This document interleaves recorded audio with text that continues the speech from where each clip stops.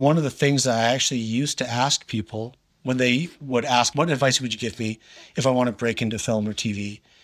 And my answer would be, how high is your pain threshold?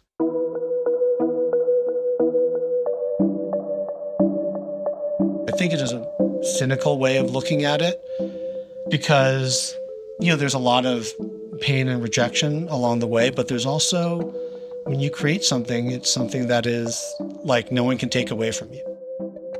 I'm John Frechette, and welcome to Best Laid Plans, the podcast that speaks to successful creatives in various industries about the moments in their careers when they had to pivot, compromise, or make a comeback when things didn't go as planned.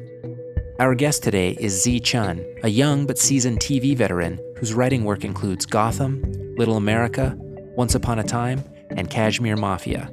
A true Renaissance man, having worked in fine art, comics, and indie film at various points in his career, it only makes sense that a talent like Tze would add showrunner to his CV, executive producing and writing Gremlins, Secrets of the Mogwai, the upcoming animated prequel to the famed 80s creature feature. But for Tze, who grew up outside of Boston and didn't believe a job in show business was possible, the professional journey wasn't without its many twists, turns, and hurdles. Having made a name for himself on the independent film circuit with his debut feature, Children of Invention, and sophomore film, Cold Comes the Night, starring Bryan Cranston, Tze came of age during a time when the film industry was facing a seismic shift, forcing him to make some equally life-altering decisions, including how to fulfill his creative dreams while also finding some semblance of career stability. Now, here's Tze with his story. When I was a kid, I always liked to draw. And when I was about 10, 11, I started getting really into comic books. And that was kind of the first time that I was like, someone's got to write the words that all the people say. And so I was like, okay, well, I guess I'll try that. And that's kind of how I started getting into storytelling.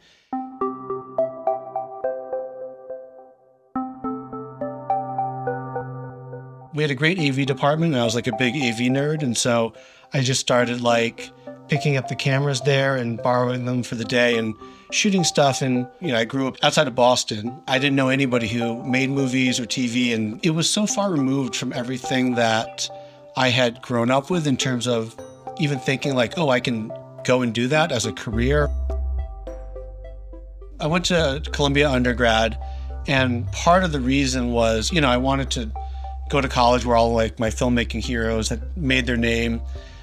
But also when I went to visit New York, there were art house cinemas, and, there was maybe one or two in Boston, but not like New York where there's a Tarkovsky movie on the big screen. And also the video rental places. There was a place on 103rd and Broadway, so I could walk there from my dorm. And at the time, it was $250 per rental. Every time you rented one movie, you would get another one for free. And every night, I would watch 2 movies in the common room, from midnight to 3 in the morning, 4 in the morning. When I graduated from Columbia, I didn't really know exactly what to do.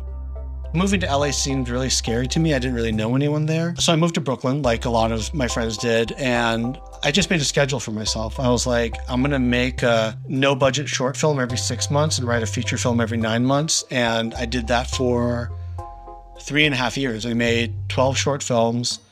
The budgets were $100, $200, and not a single one of those got into any film festivals. For years, it was am I doing the right thing? What am I doing wrong?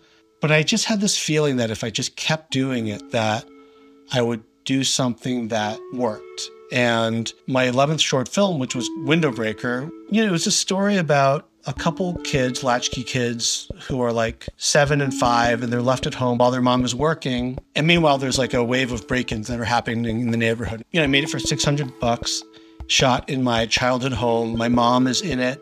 There's a bunch of kids in it that are just kids from the neighborhood where I grew up. And it was rejected by 25 film festivals before Sundance accepted it. And there were days where I'd key into my mailbox and there'd be 2, 3 rejections just kind of sitting there on top of each other. But what was funny was when Sundance accepted the short, then all those other film festivals accepted it for the following year. And it was Kim Yutani who called, which was like, I mean, I'll never forget that phone call just after years of just like really feeling aimless. And she was like, you got into Sundance? And I said, I'm going to pass out. And she said, please don't do that. And it was one of the best phone calls I'd ever gotten.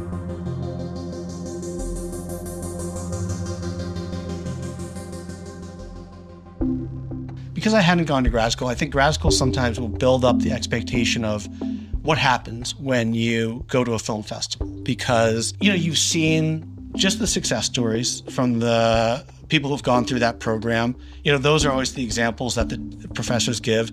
They never say the flip side of it, which is somebody who has a film in a film festival, then they never work again. And so I think I was actually kind of lucky in that I had just grinded, for 3.5, 4 years, because I kind of knew that this was not going to be the be-all, end-all. And I do remember talking to other short filmmakers, and some of them were amazing. Some of them I've kept in touch with to this very day. But there were people who were at the festival who literally said to me, well, I'm not going to do a deal unless it's a 3-picture deal. And those people have not worked. I remember at the time I had the idea for the feature version of Windowbreaker, and I was talking about how I wanted to put it together. And I was like, I want to make it really low risk for an investor. I want to make it for like $150,000, maybe even $50,000. And I was talking to another short filmmaker who did not skip a beat and said, I can't think of making a movie unless it's more than $5 million budget. And that filmmaker has not made a feature.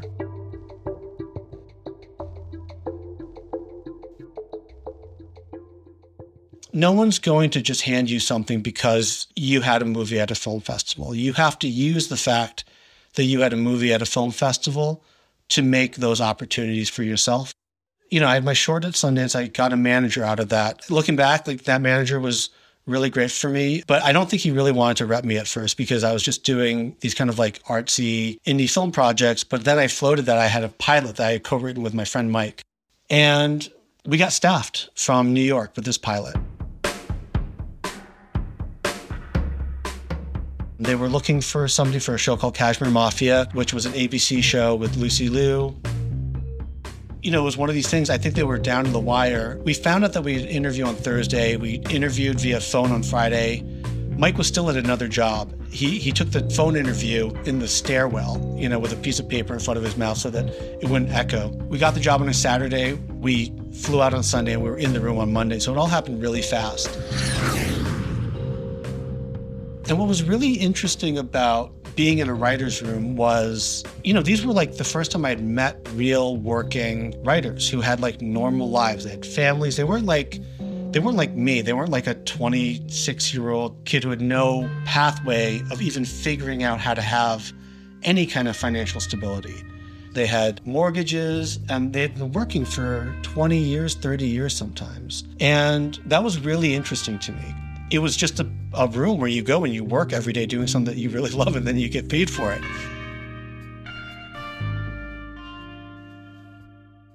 My head was still in doing film because I had not done a feature yet. And so, I was writing Children of Invention at nights, on the weekends. I was really driven. I really wanted to make that movie.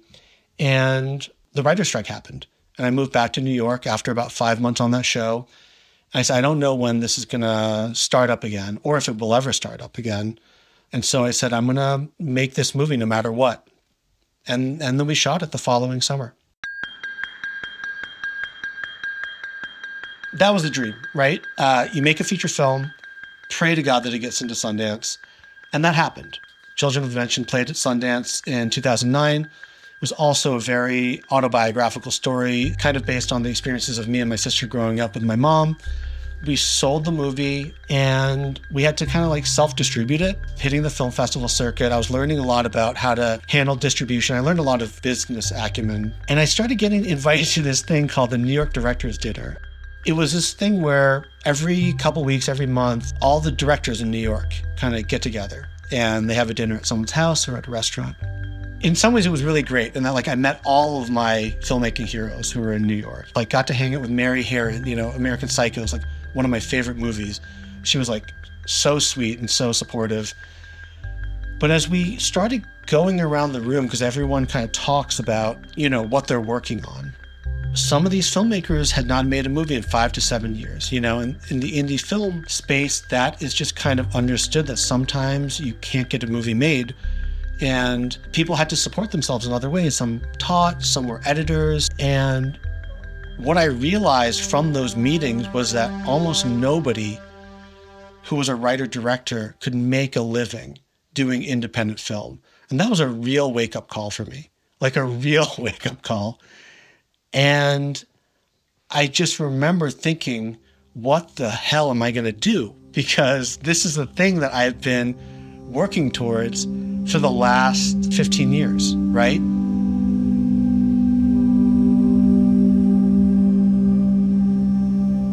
So I was thinking, okay, well, I honestly have no idea what I'm going to do. At the same time, my wife told me that she was pregnant.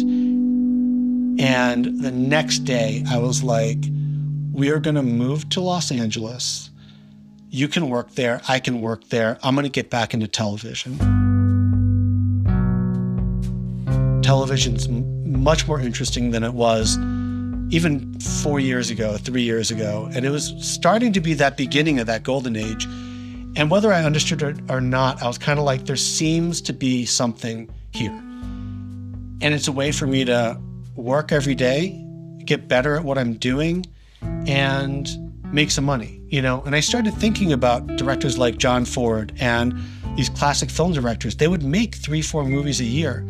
And I just didn't know how I could get better at what I was doing if I was making a movie every 4 years, 5 years, 6 years. I did the same thing I did back with my shorts. I said, I'm going to buy a ticket for 6 months from now, and I'm going to write 3 pilots between now and then. And that's what I did. And I moved back out to LA, and 2 of those pilots never did anything for me. But the first one I wrote sold to CBS, and that's how I got my foot in the door.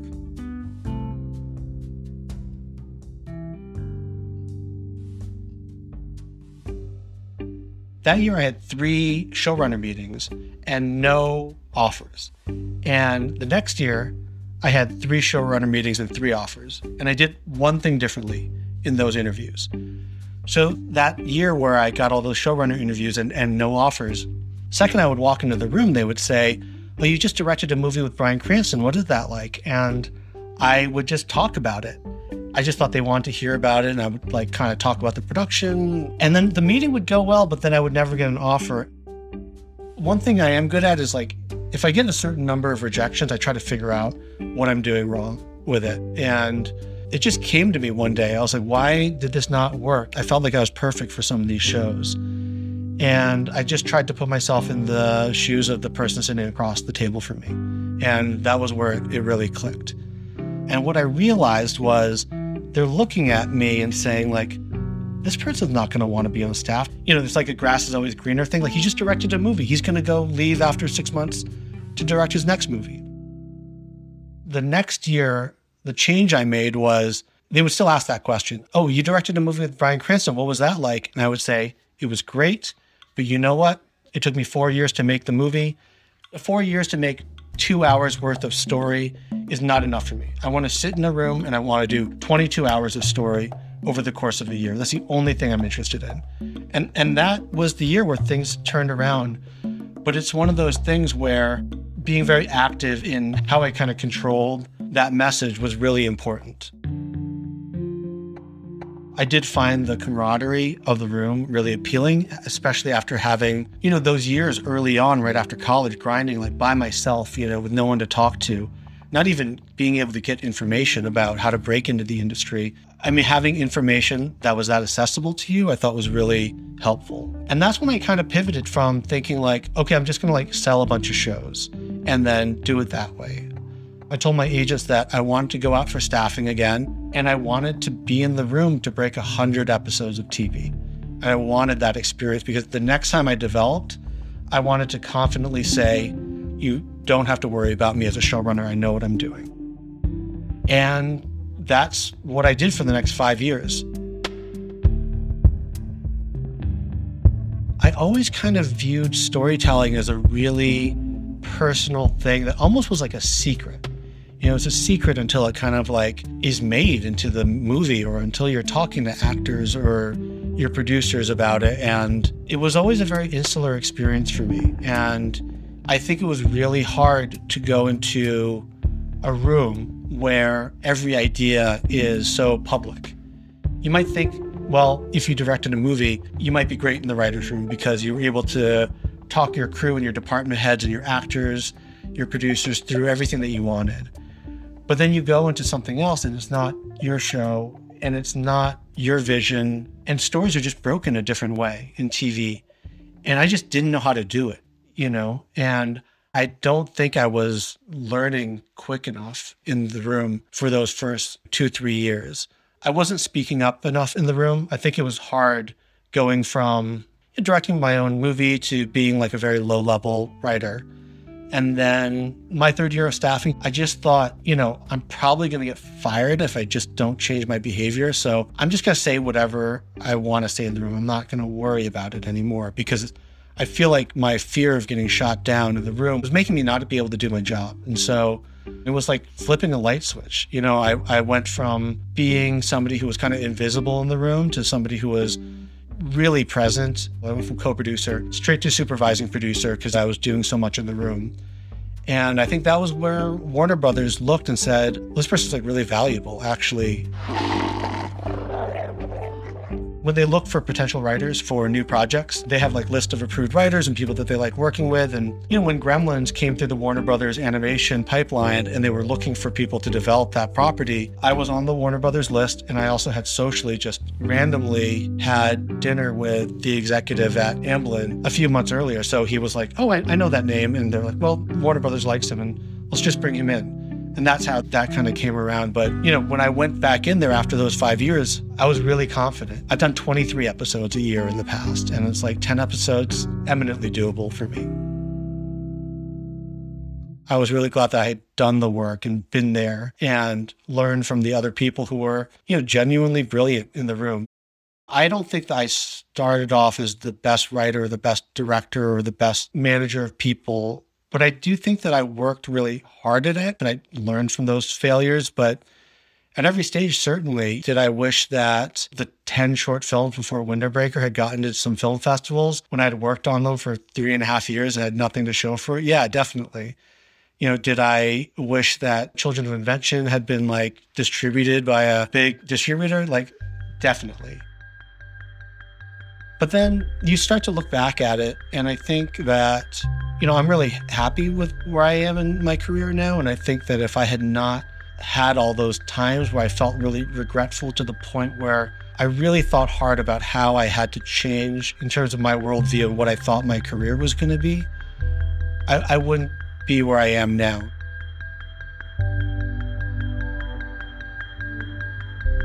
Be sure to check out Tze's work, such as his films Children of Invention and Cold Comes the Night, series like Gotham, Once Upon a Time, and Little America, as well as the entire lineup of critically acclaimed graphic novels at TKO Studios, an American comic publisher that Tze runs with co-founder Salvatore Simeone. Gremlins: Secrets of the Mogwai will be released later this year through HBO Max and Cartoon Network. Best Laid Plans is produced by Todd Luoto and myself. Music for this episode is courtesy of Blue Dot Sessions. Artwork by Tim Ahern. You can find us on the web at bestlaidpod.com. And if you liked what you heard today, consider supporting us on Patreon. Thanks for listening.